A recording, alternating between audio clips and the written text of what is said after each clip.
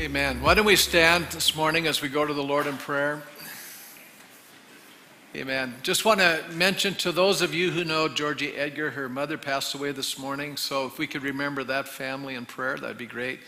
And no, I don't know when the services will be, but we're getting a little better. I want to just mention one thing. If you've not registered to receive our newsletter, would you mind going to the web page, and then you can just register, because we can't just send it to you. You have to let us know you're willing to receive it. I'll tell you why that's important. We keep communicating it minimally once a month. Usually we don't bug you too often, but every once in a while, if someone passes away, there's a funeral service, we can notify the congregation and make you aware of it, okay? So if there's something significant, we will get to you, but generally we kind of give you the keys to what's happening that month. So if you haven't registered, you're not getting it. And the reason we can't just send it to you, by law, you have to request it. That's the way it works. So if you haven't done it yet, a lot of people in our church that have been here a long time didn't even know we do this. And so I just want to let you know of that. So Father, we thank you this morning that you are such a gracious God. And we also thank you for your comfort in our time of sorrow and loss. And we think of the Edgar family right now as they're walking through this loss. We're rejoicing with our sister who's now in your presence.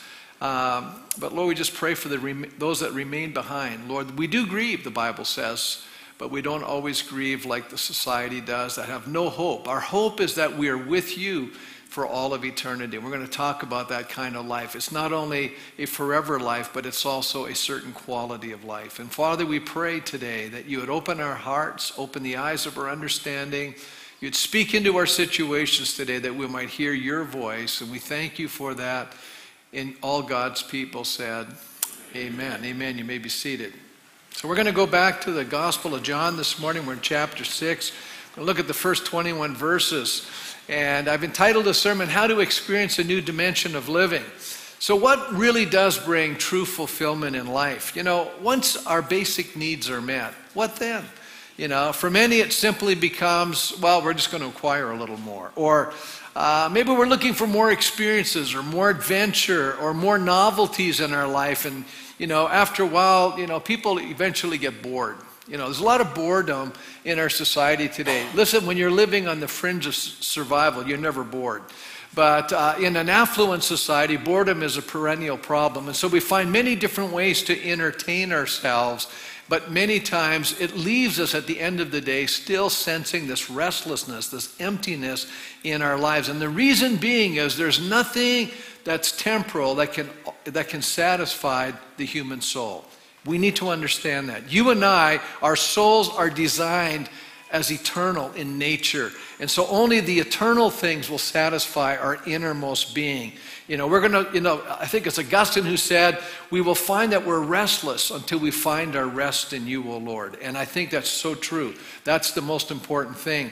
It can be summarized by the wisdom writer from the book of Ecclesiastes. This was, kind of Solomon's experience. He said, he goes on to say, I denied myself nothing my eyes desired. Can you imagine having the resources, just do whatever he wanted to do? I refused my heart no pleasure. Isn't that amazing? He had the wherewithal and the means to do that. And yet, as D.A. Carson says, choosing to live in a purely naturalist world, the teacher or the Koheleth, the preacher, plunges himself into immense work projects, sex, pleasure, learning, reflection, unrelenting self-gratification. And you know what his conclusion is at the end of the book?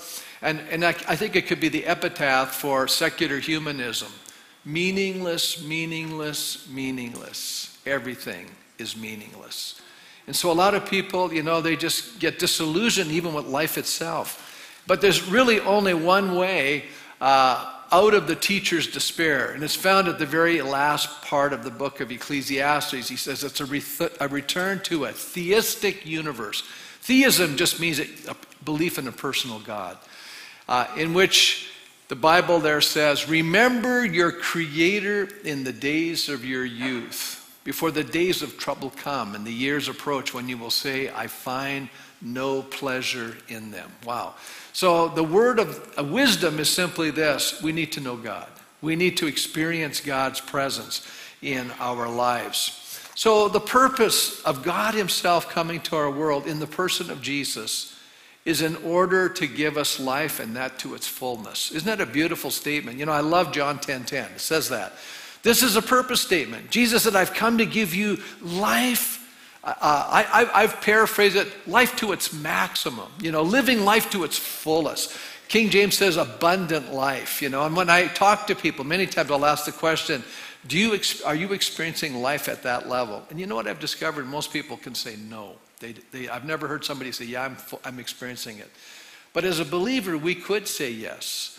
You know, there are people experiencing life to its fullness because there's a certain kind of life that I want to talk about today. I called it a new dimension of living. So why is it so few people really experience this dimension of living? I think it begins with, number one, an encounter with Jesus. We have to meet Jesus. We have to surrender to his amazing love and purpose for our lives. Now, notice I didn't say, you know, I just give my life to Jesus. No, I'm saying we have to embrace God's design and purposes for our lives. That's taking it to another level. How many say that you can see there's a distinction there? I'm not just asking Jesus to forgive me here. I'm asking Jesus to take me on a journey with him, and I'm willing to surrender my agenda, okay? Oh, I tell you, that means you have to give up control. I know some of you are just panicking right now, white-knuckling it. You mean I got to give control up? Yes, you do. And I want to pop your bubble. You've probably never been in control. You just think you are, right? And that's the way it works. You know, that's true about life. And you'll find that out. There's things that are way beyond this. You go, I realize this is beyond my capacity. But I think it starts with knowing that we're loved. You know, I think the greatest need we all have in this room is to know that we're loved just for who we are. It's such a powerful element in our lives. People want to be understood. People want to be loved. And I want you to hear something. God loves you. God understands you. But it's out of that security. A lot of people are doing a lot of stuff because of insecurity and inferiority. Isn't that true? We get motivated by those things. And I'm saying, but isn't it powerful when we finally can find rest in the knowledge of God's amazing love and kindness and grace towards us? And it's out of that that you and I start living for a purpose greater than just ourselves. It's kind of a paradox. John's purpose, I believe, in selecting certain incidences and their messages is to enable us to come to a very important discovery regarding Jesus' identity. John's gospel really focuses in on telling us who Jesus is. And I keep repeating that, but John's purpose statement is found in the back of the book in chapter 20 and verse 30 and 31, where he's talking about, I write these things to you that you might know that Jesus is the Son of God, and knowing him, you can have life in his name. That's the purpose of the book. And so we're going to constantly be confronted with moments where we're experiencing and encountering the identity of this beautiful person called Jesus and what the right response to him should be. You know, we need to respond to him. We can't stay in neutral. There's no neutrality with Jesus. We're either for him or against him. There's no fence sitting here. You can't just say, yeah, I believe he's good, and that's it. You know, I'm not against him, but I'm not for him. No, there's no neutrality. And God will move you away from neutrality through experiences in life. You're going to have to choose. And he's going to constantly push you to a choice. And that's what faith is all about. Faith is choosing. Faith is acting. So what happens in our lives is that it brings about a kind of a future that's worth living.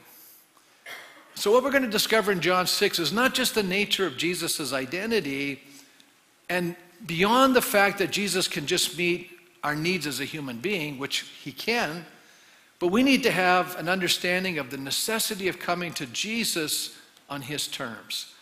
And it's not just based on our desires. And I think this is a critical point in our maturing as a believer. It's a critical point in beginning to understand the nature of God and beginning to understand, let me put it this way, moving away from being disappointed with God. I've come to a deep realization that when you don't meet people's expectations, they're disappointed with you. Isn't that true? And when God doesn't meet our expectations, we tend to be disappointed with God. And that's because sometimes our expectations are wrong. We're going to look at that in this chapter, and how God wants to move us away from having a centered life on ourselves to moving away from ourselves as the center and moving our lives where our lives are centered on Christ, and what that really means and how that expands our lives, and we begin to live in a whole new dimension. And I believe we begin to live the abundant life. We begin to live at this wonderful level that God desires for us. So what Jesus is going to demonstrate in the story is not only his power to meet every need, even with limited resources. He doesn't need a lot. We can all identify, I think, with having limited resources, particularly when we meet a need that is beyond what we thought was possible. We go, I just can't meet this need. It's just beyond my capacity. And I think we all come to those points in life where that's true. The fact that Jesus is more than, he can do more than meet the need, is designed to teach us that our focus has to move beyond materialism. We've got to move beyond this thinking that life is all about what we possess or what we can see or what's temporal. God wants us to move to thinking beyond that. And he's going to do that in our lives, and we're going to see that in this beautiful story. I think we have to move beyond simply survival in life to experiencing what God really intends. So we can easily misunderstand the nature of eternal life as something futuristic. In other words, eternal life is in heaven. But the reality is eternal life is a quality of life that begins the moment I meet Jesus. And I think some of us don't quite understand that yet. And I think we need to be introduced to that concept that you and I can live, I'm going to say it, in a new dimension. Because I think living the life that God intends for us is living a spiritual life. And it's a different dimension to where most people are living right now. And I'm excited about this life. This is the life that brings purpose and meaning and joy and hope and all kinds of beautiful things into our lives. So how can we experience this new dimension of living? I think it begins by accepting the person who invites us to live this life of deep satisfaction in the depths of our being. This is a place where striving ceases. A lot of us are striving. This is a place where we come to an acceptance of who God says we are. We're not functioning out of what we're trying to attain. We're functioning out of who God says I am and who God says you are as a believer. It's a totally different approach. It's what God is calling us to become and develop. And I believe that's so critical in our lives. So I want to look at just two things this morning. And the first thing is that enables us to experience this new dimension of living is just simply accepting the person of Jesus. Now, what I mean by that is that we accept Jesus based on who he says he is and what he has done for us. And then when we come to Jesus, we come to him on his terms and not on ours. Okay? So it's not, I'm going to give my life to Jesus, but this is what I expect Jesus to do. That's kind of where a lot of people are serving God today as. I'm really disappointed, because when I came to Christ, I expected this. No, what we're going to ask, and what I think God's going to eventually ask of every one of us is absolute surrender. You got to give up your life. If you try to save your life, you lose it. If you're willing to give up your life for my sake, you'll find it, he said. So then we begin this great adventure of discovering God's plan and purpose for our lives. And here's where we often take a misstep, because what we need is not always what we think we want. And what God knows you and I need isn't what you and I always want. That's a critical point.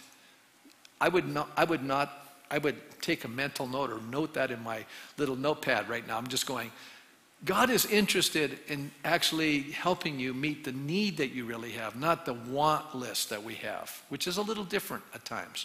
We have to move beyond our self-focused ambitions of life to a life of self-denial and a focus on serving others as an expression of our love and service towards God. It moves away from, it's not about me, it's about you. And the moment I move there, then it becomes, what about the other people? I always find it fascinating. You can always tell where people are at, how self-centric we become in our lives, how focused we are there. by the way we talk and our aspirations. We have to move beyond ourselves. That's a state of immaturity when it's still about us. God wants us to move beyond that. He wants us so that you and I expand, our souls expand, where we start taking in more and more of people. I think one of the reasons why God allows us to be parents is because we have someone dependent on us. It makes us grow up. And, eventually he wants to expand beyond our nuclear family so that you and I begin there. You have to begin by taking care of the people God brings into your life. And sometimes that's the most challenging because they're 24/7, right? But then you got to move beyond that to care about a lot of other people around you. And you expand your soul that way. And it becomes about other people. In the process, as you're, losing your life in loving others, you discover real love. In that place where it's no longer trying to be understood, you're trying to understand other people. And as you're doing that, you begin to understand in a way you never have before. It just seems to be the opposite of what we think should be happening. So I think Jesus is going to shatter, a lot of our wrong assumptions and priorities of our lives in the feeding of the multitude. And so we see the setting of this miracle. This is the only time that John has Jesus in a Galilean setting. As a matter of fact, this feeding of the 5,000 is mentioned by all four Gospels, but their approach to the story is absolutely a little bit different. And there's different emphasis in the story. We gain a little sense of the timing of this miracle because he frames it. We're going to see that in a minute here at the second Passover. So Jesus actually lives through 3 Passovers in his earthly ministry. This is actually in the first year of Christ's ministry. And it's drawing to an end. And it's described by the other Gospels as happening in an isolated location. There's no resources for these people to receive food from. The other important criteria in John's narrative is the mention of the statement, and great crowds were following him. I want you to know the key idea in chapter 6, the 2 words, following him. They were following him. Are we following him? And to what level will we follow him? That's the idea that John wants to get across. And they were following him because of their needs. Our neediness is so often the reason why we first come to Christ. It certainly was in my life. And one of the reasons why people can't come to Christ, they don't sense any need in their lives.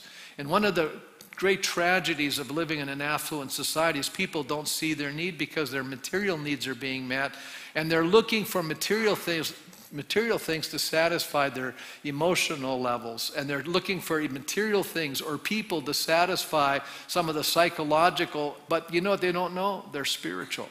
And that doesn't satisfy the spiritual part of our being. Only God can satisfy that. And so people don't come to that realization. And so they don't recognize. They know something's missing, but they can't put their finger on it. But that's what's missing. This miracle multitude had seen the signs of healing, and therefore there were many sick people who were coming to receive a miracle from Jesus. Let's pick up the story. It says, sometime after this, Jesus crossed to the far shore of the Sea of Galilee, which was also on that day known as the Sea of Tiberias. And a great crowd of people followed him. That's the 2 words I want you to catch. Great crowd were following him because they saw the signs he had performed by healing the sick. So now we're told what's motivating him to be followed was the fact that sick people were being healed. How many go, that'd be pretty impressive, watching people who couldn't see, now could see, couldn't walk, now can walk, couldn't hear, can now hear. I mean, that's pretty impressive. How many say that would be very impressive? You wouldn't mind just kind of watching and seeing some of this stuff, and especially when you had the need yourself and you had tried every avenue, and now you find out that people that you know are being healed. You're gonna look to Jesus. Then Jesus, it said, went on a mountainside and sat down with his disciples, and the Jewish Passover festival was near. So that's the setting of the story. Craig Keener relates the significance of the Passover being mentioned in this context. And I'm just going to throw this in here because I thought it was interesting. He said, the most important function of John's mention of the Passover is that setting the rest of the chapter in the context that Jesus is really the Paschal Lamb. That's what he's going to talk about. John again invites us to understand Jesus' whole ministry in terms of the passion leading to the cross. I don't know if you realize this, but John's gospel, 21 chapters, half of it is the last week of Jesus' life. So what is the emphasis? On the passion of Christ. That's what we need to understand. Jesus actually came to die. Jesus actually came to be a sacrifice for human sin. That's what we're supposed to understand. And that's setting us up to understand this point. And we're going to hear that in this chapter. That's why John mentions that little statement. It was near the Passover time. He goes on to say that it's not those who begin to follow Jesus, but those who persevere and remain his disciples. I can't emphasize this enough. I don't know, over the years, I've been a Christian now for almost 5 decades, and what has struck me is how many people start the journey but don't continue. Have you noticed that? It's not how you begin the journey, it's how you end the journey. My prayer is that you'll all end well, that you'll live well, that you'll serve God well, that you'll end well, that you'll do the right thing. See, it says that you have to persevere. Jesus challenges them with what they consider an offensive and difficult remark that they did not understand, and therefore, as we come to the conclusion of this chapter, we read these words that it says, from this time, many of his disciples turned back and no longer followed him. Are you catching on the theme of the chapter? It's about following. Now, Jesus is going to say some things. We're not going to touch on all of them today. We're going to talk about that as we conclude the chapter. But let me just go back here. In other words, their initial faith is inadequate as they do not continue to grow in their relationship with Jesus. So the point is simply this. We could stop and make an application. Am I growing? And will I continue to grow? And is this a priority in my life that I will continue to develop and grow in my life so that when I come to the end of the journey, I am not just, I have given up because there's been some challenge or difficulty or test that's come my way. I have committed myself to following Jesus no matter what. It's a pretty intense commitment. Can you see that? This is an important thing to consider. Okay, let's take a look at the insufficiency of human resources for humanity's needs. I spelled humanity wrong there, but I fixed it for the blog. Okay, the great challenge today, humanly speaking, is the overwhelming needs of people. How many say that's true? The needs are always greater. I mean, if we want to look at resources in our world today, we could just talk about the inequality of how some countries have so much more than other countries. We could start right there. How many people are starving in our world today?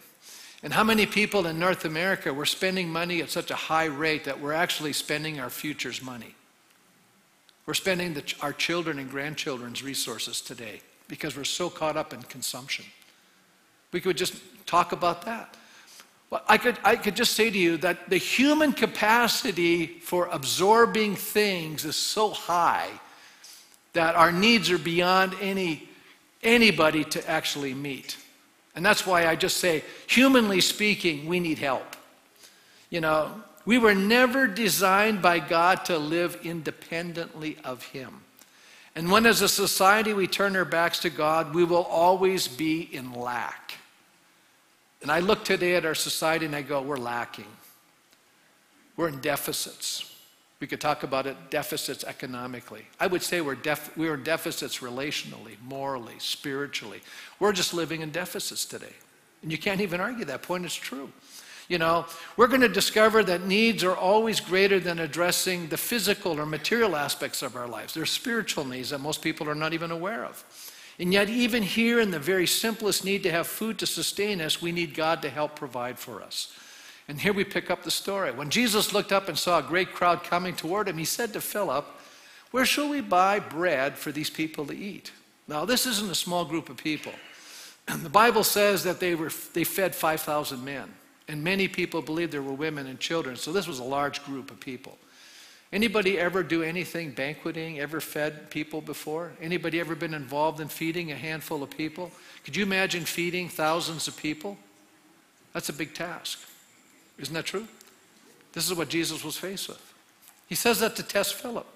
I love this. He asked this only to test him. He already had in mind what he was going to do. So Jesus raises a question, but he already has the answer. Okay? Verse 7, Philip's answer. Philip now goes high calculation mode. He says, "You know what, take a half a year's wage to buy enough bread for everyone to have a bite.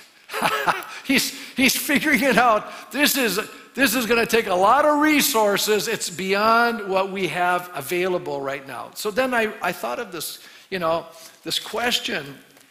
Well, first of all, I think we're learning the magnitude of the miracle. That's one of the reasons why John is framing it this way.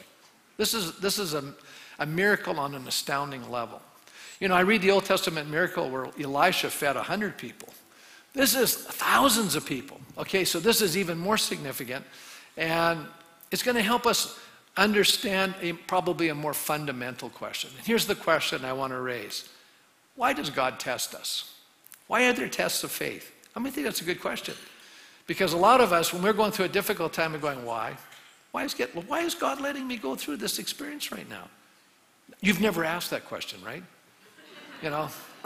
Like, why is God running me through this pace right now? Why is this happening in our lives at this time? Why this experience? Why this challenge? Why this test? Why this difficulty? Anybody ever ask that question? Well, there's a few of you. Well, let's take a look here. I look in the Bible right from the beginning, Genesis. God asked Abraham to offer up his son Isaac as a test. Remember that? Sometimes later, God tested Abraham. Now, I want you to know God already knew what he was going to do. How many know God knew there was a ram caught in the thickets on the top of the mountain? Did Abraham know that? No. Did God have that there? Yes. God made a provision. Can I just say that in every test, there's a God provision? You might want to write that one down if you're in a test right now. There is a provision in my test from God. Okay, he's testing. What was God looking for in Abraham's life? Will Abraham continue to obey me? Is Abraham going to do what I've asked him to do? That's really the test. All of our tests, are we going to do what God's asking us to do in the midst of our test? God even allows false prophets and teachers to come into our lives. Look what it says here in Timothy. It says, if a prophet or one foretells by dreams appears among you and announces to you a sign or a wonder, and if the sign or wonder spoken of takes place and the prophet says, let us follow other gods you have not known, and let us worship them, he says, do not listen to the words of that prophet or dreamer. The Lord your God is what? He's testing you to find out whether you love him with all your heart and with all your soul. God's going to test us. He's going to find, does God really know what's in us? Yeah, I think he does. Do we really know what's in us? I think we're clueless. I think we know what's in us. But once the test hits, now we go, oh, I'm finding out what's really in me. How many go, it's an amazing moment when you have a test and you actually pass the test and you go, wow, I didn't think I was this strong, But then there's times in our lives where we don't do so well. We're actually flunking the test. Anybody ever fail some of God's tests? Oh yeah, and you just go, wow, I did not handle that well. I didn't trust God through that experience. I whined and cried like a baby, Anybody relate to that? Why is he testing us? He wants us to serve him and worship him and follow him with all that is within us. Jesus here is testing his disciples' faith. Why? To prepare them for an even a larger test to come. You and I need to get, how do you handle bigger challenges? You have to have smaller ones. And smaller challenges help you handle the bigger challenges. And it's like developing muscle. It's like growing in our faith. God wants you to be able to handle bigger things, so you can handle bigger challenges. So you go, well, why does God want me to grow up? How many appreciate it when your kids finally grow up, And I'm a little older now, and I have another generation underneath me, and it's really beautiful watching your children grow up and become mature and begin to see life from a mature point of view, and they're taking on responsibilities, and they're doing the kind of things that need to be done. And you're saying to yourself, yeah, they're growing up. It brings joy to your heart. That's why you're preparing your children to help them mature and grow up. If they're not, anytime you have somebody that doesn't grow up, you get worried about them. You get concerned. They're still immature. They're behaving immaturely. Yeah, they may have an adult body, but they're acting like an adolescent. They're so immature. It's all about them. They haven't matured. And that's a deep concern. And God wants us to mature. We need to grow up. We need to become more like him. You know, people go, well, if you're a Christian, you'd behave like that. You know, most people are comparing you to what Jesus is like. And how many know it's pretty hard? You have to point out to them, yeah, I'm a maturing Christian. I'm not exactly like Jesus. Wouldn't it be awesome? But I'll just point this out. Some people get disappointed with Jesus. Well, if you don't do what I want you to do, then, you know, you're not that nice, you know? Well, they blame Jesus for the same stuff. You don't do what I want you to do, Jesus. I'm leaving. I'm checking out. And that's an issue not with Jesus, but with the people. We got to understand that. Sometimes we take everything personally and go, yeah, well, they got to grow up. They haven't learned anything yet. They're still figuring this out. Interesting. So, God uses what we surrender to him. I like this part. God can only use what I give him. So if I'm holding on to things, God can't use it. Are we willing to invest in what we have in God's program and watch God do with it what we have given to him? You know what's so amazing about this story is the commitment of a little boy who hands over his lunch. Well, that's a pretty big commitment. I mean, you know, he could have just ate his lunch and everybody else could have gone without. He didn't do that. As a matter of fact, another one of the disciples, Andrew, Simon Peter's brother, spoke up and he says, here's a boy with 5 small barley loaves and 2 small fish. But how far will they go among so many? In other words, well, Jesus, look, this is all we have, right? You know. But the little boy's there and he's handing over his lunch. You know, I've read theologians that tried to make it like these are 2 tunas or, you know. I'm going, come on, guys, it's a little boy's lunch, you know. This is going to be a miracle, folks. You know, this is some little kid's lunch. And he hands it over to Jesus, and Jesus tells the disciples now, why don't you have all these guys sit down in groups of 50 and 100, not in John's gospel, but in others. And he breaks the bread, and he prays a blessing, and he hands it out, and pretty soon, the next thing you know, people are eating a little boy's lunch that Jesus is multiplying. This is so amazing. So whatever I give to Jesus, Jesus can multiply it. That's a beautiful thought. All the time I give him, the efforts, the resources, my life, it's amazing what God can do with it. But if we hold it back, nothing's going to happen with it. This is part of living in the new dimension. It's the surrender of our lives. It's the willingness for God to take your life and use it in whatever way he thinks it's best. Now, I'll tell you, God's so smart, he designed us. So why wouldn't he get us to do exactly what he designed us to do? And once we decide it's not my life, it belongs to him, and I'm not living for my comfort, I'm living for his glory, it's amazing what God can start doing with us. How many go, that's a paradigm shift?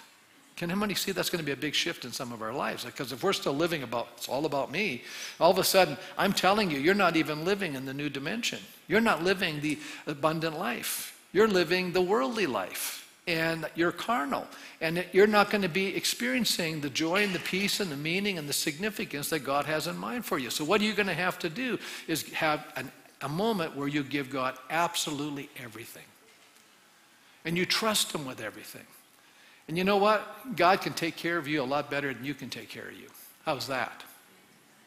Some of you don't know, but I'm telling you, it works that way. Okay, John goes on to say, he says, have the people sit down. Plenty of grass in that place, and they sat down, which is another expression that was around the Passover times, giving you a little bit of what's happening there. About 5,000 men were there.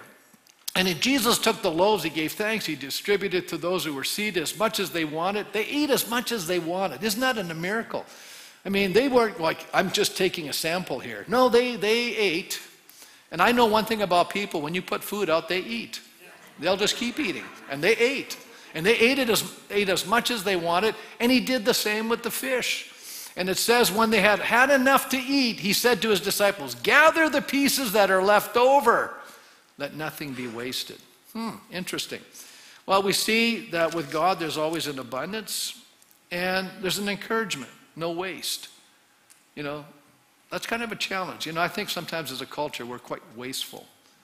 We could probably learn from this miracle. So what's the outcome of the miracle? Well, aside from our needs being met, what was it designed to do? Well, I think it was designed to point to Jesus. It was designed to reveal his identity, you know. And so we see here, and I wrote down, once they gathered the 12 baskets, and what you see here is there's an inadequate confession. What do you mean? After the people saw the sign Jesus performed, they began to say, surely this is the prophet who is to come into the world. Now, the Judeans rejected Jesus. The Galileans seem to be accepting him here, but on their terms. Watch what happens. Now, we will not gain an understanding of what they're saying here unless we go back to the wilderness experience with Moses and the words of Moses found in Deuteronomy, where he says, the Lord your God's going to raise up for you a prophet like me from among you, from your own fellow Israelites, and you need to listen to him. So Moses is prophesying of Jesus right here. He goes on to say, I myself will call to account anyone who does not listen to my words that the prophet speaks in my name.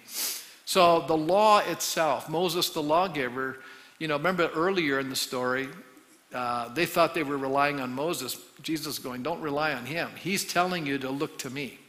Now these guys seem to have gotten it, but Carson points out, Donald Carson says, doubtless Jesus' provision of so much bread to so many people in the wilderness area prompted some to think of Moses' role in providing manna. And we're going to get into that discussion later, not today.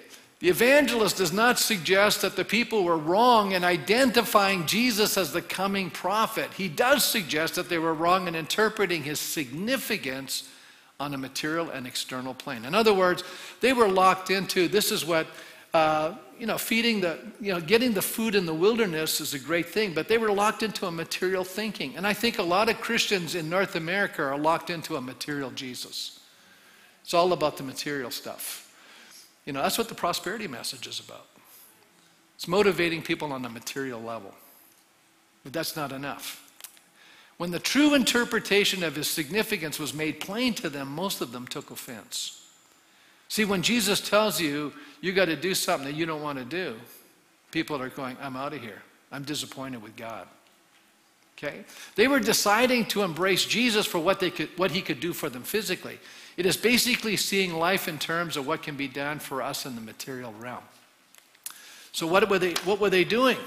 It says, this is interesting. Their response was, Jesus, knowing that they intended to come and make him king by force, withdrew again to a mountain by himself. In other words, they were saying, we want you to be our king. And we're not taking no for an answer. And Jesus could see this mounting in the hearts of these people because Jesus knows the hearts of people. R.V. Tasker says, when Jesus miraculously multiplied the 5 barley loaves and 2 fish so that they became sufficient to feed 5,000 people with surplus of broken pieces enough to fill 12 baskets, the Galilean crowd did what the Jews at Jerusalem had not been willing to do, though they did it from a wrong motive and with the wrong intentions. They accepted him as that prophet that should come into the world, the prophet like Moses who fed the hungry Israelites in the wilderness with the manna which came down from the sky. But in their enthusiasm, they would have done more than that. They wanted to seize him and proclaim him a king. From this fate, Jesus at once escaped by withdrawing to the hills to pray in solitude, for had he consented to their wish, he would have completely frustrated the purpose of his mission. You go, what's that? He had not come to satisfy men's material needs, but their deep-seated, if not always recognized, need of forgiveness, without which they could not enjoy eternal life. In other words, most people are dissatisfied. Give me a good life now. I don't care about tomorrow. Jesus goes, no. I want to deal with the bigger problem. It's called sin. And I'm going to address that problem. So you and I can have not only eternal life so that we live at a certain dimension in this world, but that you and I have forever life with him. Let me move on to the second thing. Trusting Jesus when we're in the storms of life. You know, this new dimension will help you deal with the storms of life. I'm going to make a statement. God's not going to spare you the storms of life. God's not going to spare me the storms of life. We're going to have storms in this life. And everyone in this room, if you're really authentic and honest, you'll say, I've gone through storms.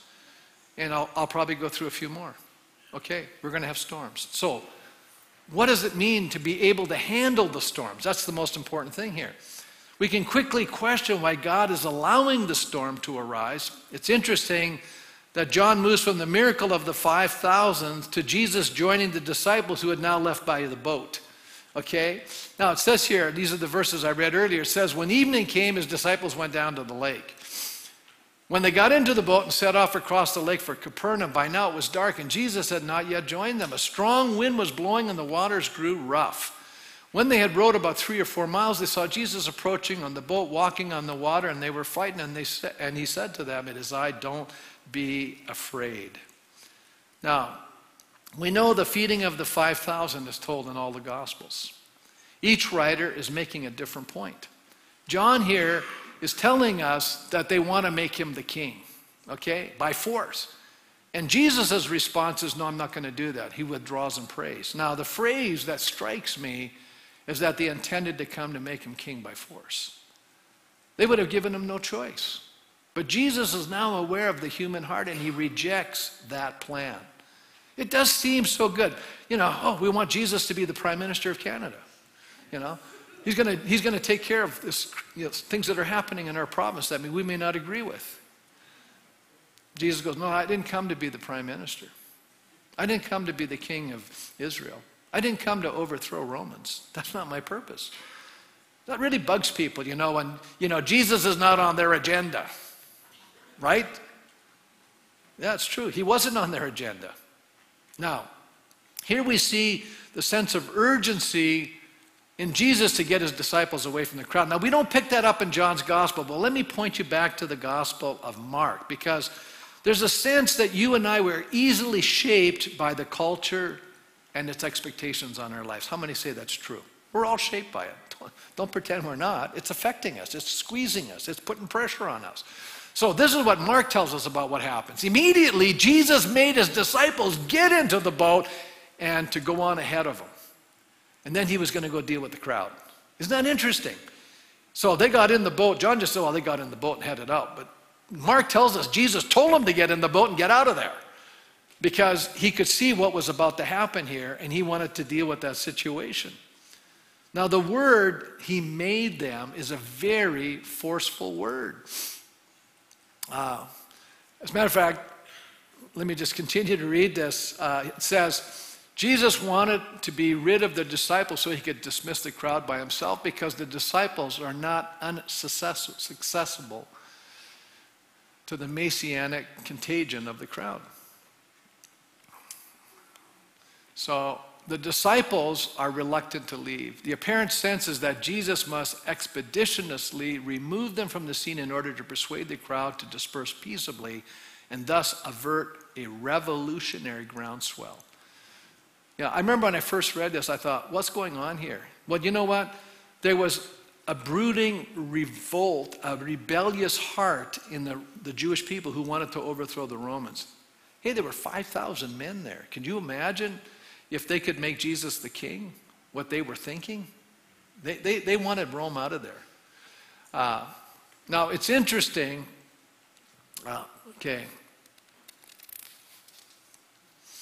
It's interesting that the focus of the text here is actually on the dismissal of the crowd.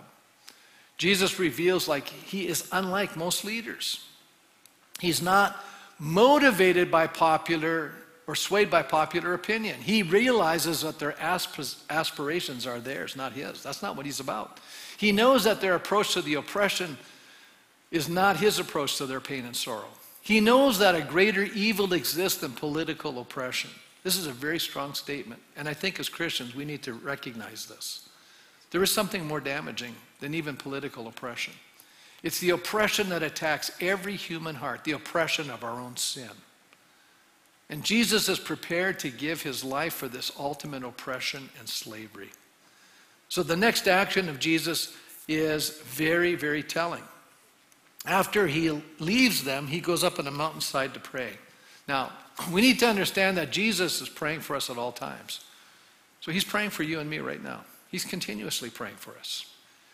But Mark points out on 3 occasions that Jesus is seen praying in this Gospels. And Edward says it this way: each prayer is at night and in a lonely place, and finds the disciples removed from him and failing to understand his mission. And in each Jesus faces a formative decision or crisis. Goes on to say, following the feeding of the 5,000, Jesus reaffirms by prayer his calling to express his divine sonship as a servant rather than a freedom fighter against Rome. He goes, no, this is what I've been called to do. This is not what I've been called to do. Do you know, a lot of times people are going to try to push you to do something that you're not asked to do by God. We need to figure out, what is God asking me to do? And I need to do that. And not let people pressure me to do something I'm not asked to do by God. So, to give you an idea of what was happening to the disciples, meanwhile, the Bible says that they were rowing. It says they were straining at the oars. It says, when evening came, the boat was in the middle of the lake, and he was alone on land, and the disciples were straining at the oars because the wind was against them. Now, that word straining is a very, very strong word. So, first of all, most writers put down that Jesus is praying for himself in order to overcome the challenge. But, you know, I agree that he's doing that, but I think he's also deeply concerned about his disciples, that they would embrace the real mission that he had in mind for them. That was a temptation for them too, that they had the wrong understanding. And so Jesus is concerned about that. And to give you an idea of what's transpiring, here it says that word straining actually means being tormented. And so they're out in the middle of the lake, you know, and that word often is used to mean torment of demonic possession. It can also refer to dire straits and other forms like contraction of childbirth, suffering in hell, or their torment of righteous souls forced to live among the unrighteous. This strong word, straining. This is vexing them. They were in difficulty. This was a hard thing that they were experiencing. These were guys that had been, you know, they were fishermen. They were on this lake. They knew what it was all about. They were, you know, going at it here. Now, they were literally rowing through most of the night. They'd been rowing for 8 hours against the wind. Are you getting an idea? This was not a fun experience for them. Now, Jesus is seeing their struggles. He's paying attention, so he goes to them, and he does so by walking on the water. Well, that's amazing. You know, there's a verse of scripture that says God treads the waves. Jesus is actually a water walker. Only God can pull this trick, guys. So he's walking on the water, and there's a willingness to receive Jesus despite their fears. Remember I told you this chapter is about following him? Think about what's happening. When they had rowed about 3 or 4 miles, they saw Jesus approaching the boat, walking on the water, and they were afraid. They were frightened. And he said to them, no, it is I. Don't be afraid. Here's the most important verse here. Then they were willing to take him into the boat. The willingness to allow Jesus to come into our storm, into our pain, into our struggle, into our difficulty. The willingness, even though they were afraid. They were afraid. Can you see that? You know, sometimes God comes to us in a storm. Listen, when God spoke to Job, it was in a storm. God is not going to always come to you in a nice way. You know, sometimes God comes to us in the middle of our trial. Sometimes we go, oh, this is terrible. I'm in this trial. I want you to change your thinking about that trial right now. I want you to say, Jesus is going to come to me in my storm, and I can't be afraid of it. I'm going to let him into my boat. They received him into the boat, and what happened was they reached the shore where they were heading. Immediately the boat reached the shore. Most commentators say this is another miracle. They've been straining for 8 hours. All of a sudden, boom, they're at their destination. Have you never noticed in a trial that sometimes in the heart and the heaviness and the intensity of a trial, you have this moment where you surrender to Jesus, or something happens and immediately it's all over. Even though the trial may continue to go, but inside of your soul is stilled now. The battle's been fought. The battle's been won. There's been a victory on the inside. Immediately it's come to an end. And it's just a matter of it playing itself out, and it does very quickly. And we see that here in the story. Okay. James Edwards speaks regarding our faith. Let me close with these remarks here. Mark again reminds us that faith is not an inevitable result of knowing about Jesus or even being with Jesus. Faith is not something that happens automatically or evokes inevitability. It's a personal decision or choice. So what's the point that John is making here? That it seems that we are willing to accept what Jesus offers in our need But Jesus will not surrender to our demands. Jesus has his own agenda for each of us. We will never experience that new dimension of living or eternal life unless we accept Jesus on his terms. We need to recognize and accept him as Lord and Savior and then trust him despite the challenges that you and I will face in this temporal life, this earthly life. We're all going to face them. But can I just say, I read this little illustration here this past week, and if you're reading through our Bible plan, it talks about a little boy that was 1 year old, broke his back. And so 13 years of his 17 years he spent in the hospital. And somebody said, aren't you disappointed with God? Aren't you upset and mad or frustrated? He goes, are you kidding? Just wait till I get to eternity. He says, God's going to make it up to me. You see, if you're living only for this life, you're missing the point. This life goes by so fast. We need to realize we're not just living for the here and now. We're living for all of eternity. But I believe if we live the kind of life that Jesus is calling us to, we'll actually live the result of this eternal life in the here and now. A life of joy and hope and peace, even when the storms come. Because we have confidence that Jesus is in control of every situation. And what he's allowing to happen in our life, there is a purpose for it. Let's stand.